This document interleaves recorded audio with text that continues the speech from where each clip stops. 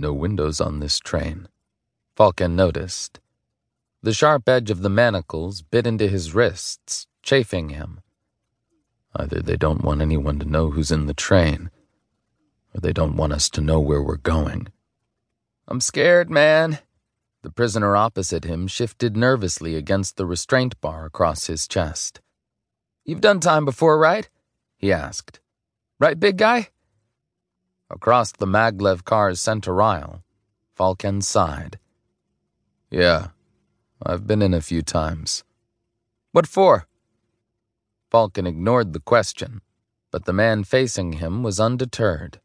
$1,000 says this here's the first time you've gotten a Class 1 conviction, his fellow convict guessed. Falken eyed the man but stayed silent. You know how I know? This ain't my first stint either, the man said. Falken could see a bird tattoo on the man's neck, orange and yellow. It seemed to be bursting out of his collar, wings spreading under his chin. The bird was on fire, Falken realized. What's that called again? Sphinx? No. Phoenix. Reborn from the ashes.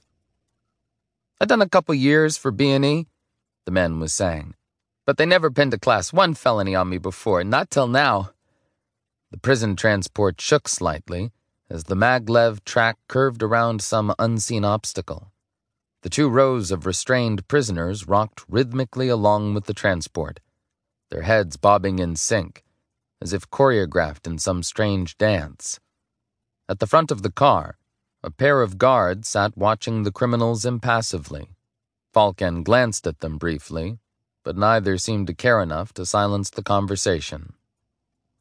Major crimes are rare, Falken pointed out, because of the government surveillance programs. That's why you never see violent stuff on the news nets.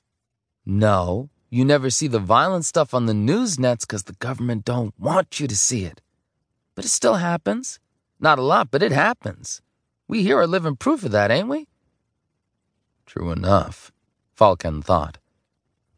So what are you trying to say? He asked. Last time you were in, did you meet any violent offenders? Phoenix Man replied. No, Falken said.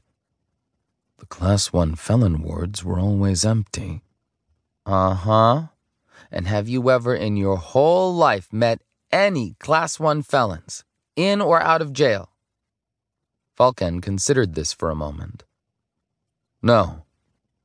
I knew a guy once that got busted for attempted murder. Long time ago. You know what happened to him after they sent him away? What happened? Falken asked.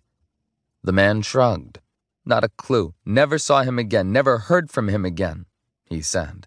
That's why I'm scared. I'm telling you, violent offenders just disappear.